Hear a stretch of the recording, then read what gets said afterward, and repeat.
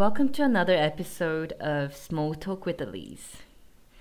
The other day, one of the kids at the school I work at was wearing a Bruins hockey team shirt. I commented about how it looks like a Bitcoin sign. Another student said, Mrs. Lee, isn't Bitcoin only used for buying stuff on the black market? This probably best illustrates many people's views on cryptocurrency.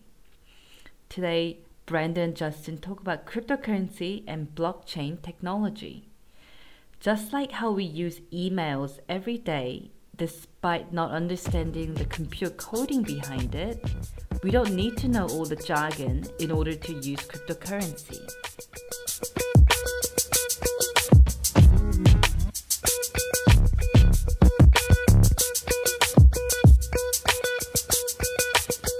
Well, thank you for that introduction, and it was a great Thanksgiving yesterday. We all had a wonderful time stuffing our faces. Today, we don't have any special guest except for your usual special guest, just Brandon and I here. But we just want to talk about a variety of topics. And today, in particular, we want to discuss something that's near and dear to both Brandon and I's hearts, and that's Bitcoin. That sounds way too emotional. But no, I'm a big fan. Um, I've been following it for several years, but I wouldn't say it's like something especially special to my heart or something. Yeah, that was a little bit of an exaggeration. I don't feel attached to it, but I think we we started I started getting into it a couple of years ago, and you got into it a little before me, but I just remember we started purchasing it.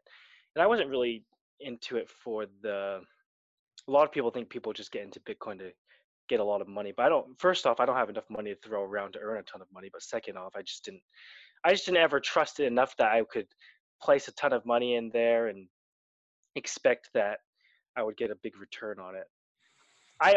My feeling is that the underlying just technology that it sits on is really critical to the direction and the path that a lot of companies will move in and stuff. So Yeah. So like when we talk about Bitcoin, I think it's good to be clear that there's two different things going on here that are both intricately related still.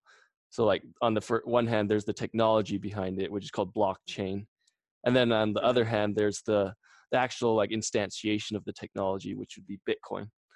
And both of them are extremely like connected because Bitcoin was the first use of blockchain the first technology. use case. And so like people say like I believe in blockchain, but I don't believe in Bitcoin, or they'll say I believe in Bitcoin, but I don't believe in blockchain, something along the lines of that. And that I don't think it's that's a hard like claim to defend, because it's like saying I believe in It'd be like saying I believe in email, but I don't believe in the internet, or I believe in the internet, but I don't believe in email. Yeah, and I guess Well, people kind of, because argue like email was like that, something that's like a really salient application of the internet when it first came out. Um, because besides that, yeah, you didn't really have a lot of search engines going. You didn't have like Google or Yahoo engines, and people would use the internet when it in its primal stages for email and stuff like that. yeah, and like Bitcoin could technically disappear like 100 years down the road, while blockchain wouldn't. So like in one way, they're not completely connected, like 100%, but it's not likely to happen based on how this has been going for the last 10 years, I would say. So we're going to talk about three things today about Bitcoin. The first is I think we're going to run this audio clip of Peter Schiff just getting pounded by this Bitcoin enthusiast. It makes Do you know who the sense, Bitcoin but enthusiast is? his name is Max Kaiser. I have no idea who he I've is, heard but of I him. heard this. I heard this on a Bitcoin news video, and it's just hilarious. The second thing we're going to talk about is an article Justin found. It's how Bitcoin technology is being used for Amazon. Blockchain technologies for IBM drone package tracking. Yeah, so it's being applied to drone package security. And the final thing we're going to talk about is just our question up for debate: is Bitcoin dead or not? Because there's been just so much Forbes articles saying, like it's not China that's affecting Bitcoin's price. It's just nobody's using it. So those are the couple things we wanted to discuss. And I'm going to play this clip. Justin, it's Well, before you do that, Brandon, do you want to, for those that, people have heard these words, what's like a very simple definition that you would give to Bitcoin and then blockchain? Sure. Yeah, Bitcoin is you go have basically, you just off the top of your head, and I'll try to yeah, add to it or whatever it is. I'll describe Bitcoin as a peer-to-peer transfer system. So cashless, electronic, peer-to-peer transfer of value.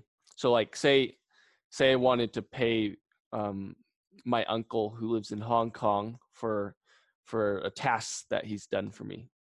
Mm-hmm. Then he'd give me an address, like his, it's like if I give you my PayPal username, he'd give me this Yeah. address, and then I would send this amount of Bitcoin to him, to that address, and then he'd be able to trade it for Hong Kong dollars or US dollars or whatever and use it. So as far as defining it, it's like what it is. That would be pretty complicated. I like to define it more like as what it's used for.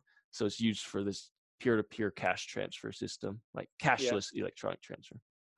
Yeah. And I think it's like people, because they think PayPal, they just think, oh, I'm also transferring peer to peer. But in essence, you don't have to have the PayPal thing in the middle. You can just directly transfer between Right. individuals. You don't have to have that So middleman. the advantage there is, for PayPal, if you want to wire anything, it takes probably like 3 to 5 business days. And it's the same with PayPal. Yeah. Like they have actual centers, right, where people are working in office buildings and they're having to Right. deal with transactions and confirm stuff.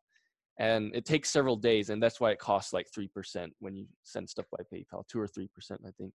So with Yeah. Bitcoin, it's going to be, that's And just there's cut out. still fees associated with it, but yeah, it's The different. fees are Middlemen are cut extremely out. small. Yeah, it's basically cut out the entirety of the fees almost.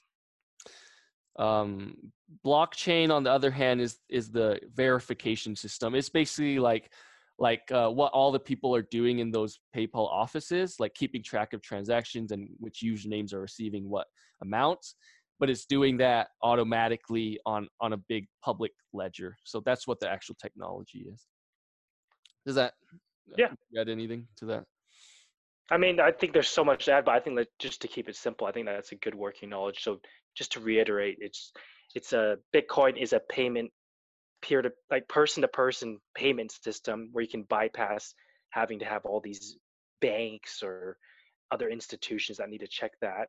So it makes it seamless. It can be really fast. People can receive your transaction within an hour. Um, on top of that, the blockchain that it's based on, the technology, that helps to check it to make sure that people aren't able to duplicate money.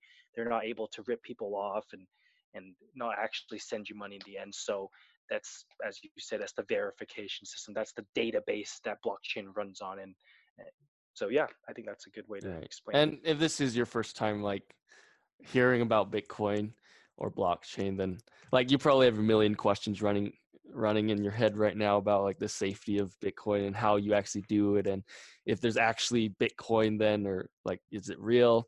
But we won't cover that in this episode. You could probably, like, YouTube is a great source for uh for videos on that. Hmm. So I'm just For going to sure. play this clip because I think this epitomizes what the debate is going on Bitcoin, and the frustration maybe felt by some people who really believe in Bitcoin's potential. If you want to follow along, Justin, it's at 32 minutes on this video of the debate between Okay. Bitcoin and gold, actually. So Peter Schiff, if you don't know him, he's a common financial guy. He supposedly predicted the housing crash uh, several years back before it happened. He's a Hmm. big gold bug, and I guess because of that, he's also very anti-Bitcoin. So let's listen to this. securing? Any data that you would What want. data are you securing? Financial data, mortgage data. But on your one, data, if I have one my Bitcoin, birth certificate, my personal data, my verification of who I am. So I don't need Equifax to sell my data and lose my data and my data. I can have my data on a private key and say, this is me. It's immutable. It's every 10 minutes. It's verified. And that's who I am. Give me my money. You don't need Bitcoin either.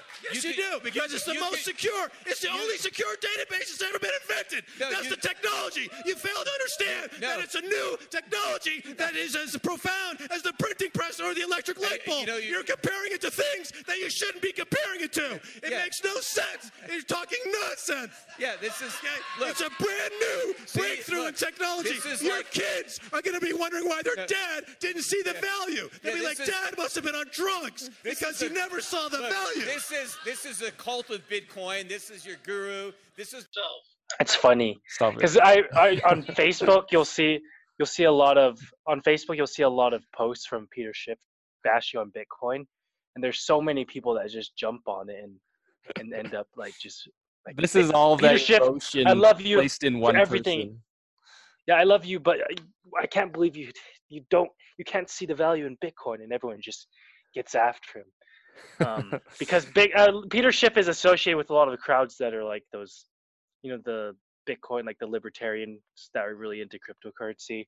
So then they're very disappointed in Peter Schiff. But yeah, I mean, I like how in this debate Peter Schiff is acting calm and just getting yelled in the face at. If you watch the video of this guy's off of his chair, standing up, just like doing hand motions and like throwing fingers at Peter Schiff's face or something like that. But Peter Schiff is just sitting there calmly. It doesn't shed good light on the Bitcoin argument, but I think like his frustration there is what you just said about all these Facebook comments and all these libertarians that like Peter Schiff and all these other aspects, except on this one issue, right? Bitcoin is this jewel. It's like the internet or the printing press, and people are denying this, and so it's frustrating.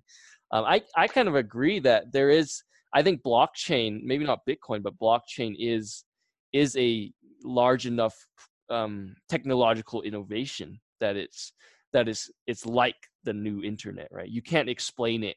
And you watch these other videos like on The View back in, I think, a couple decades ago when they're trying to discuss.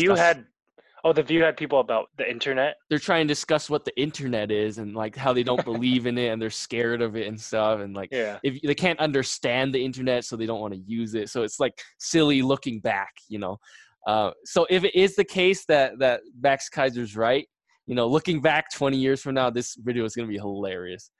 But for now, it's anyone's best guess.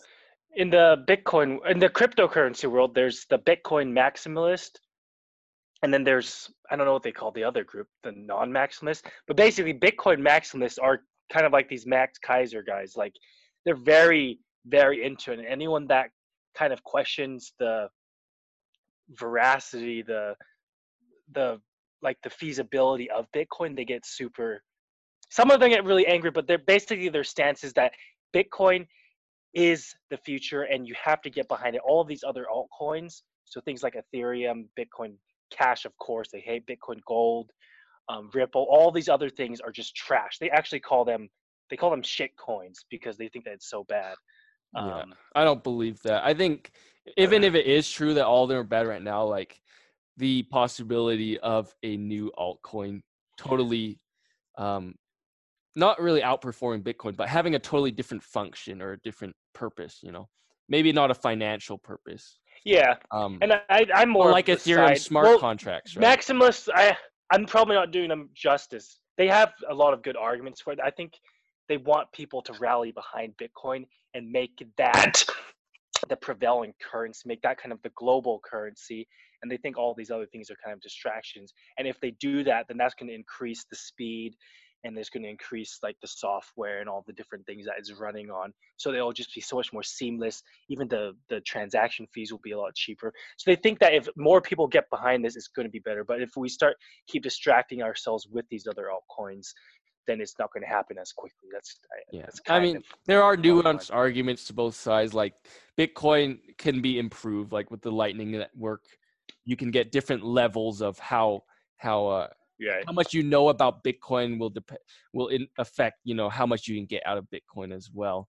So like there's good arguments to be made on the financial power of Bitcoin, and it has the entire market dominance right now. It's like it fluctuates between 60 and 70% of the entire cryptocurrency market, which means Ethereum is probably like, I don't know, the remaining 10 or 20%, and you know, you get a few other ones. I think Ripple's pretty large, but I think Ripple's smaller than Ethereum, but I could be wrong. But the point is, they're right in a lot of ways. Like Bitcoin is the powerhouse, and it probably is going to stay the financial powerhouse down the road. But you know, I see a lot of value coming in from new technologies using the blockchain technology. You know, like the smart contracts with Ethereum. I think that's interesting value. Yeah, for sure. Because there's just different use cases for each coin. I mean, heck, there's even like there was some coin, I think it was called Cure Coin, and what it is so when you have for different types of medications, they need to be able to apply to they need to figure out how to fold proteins correctly inside of your body.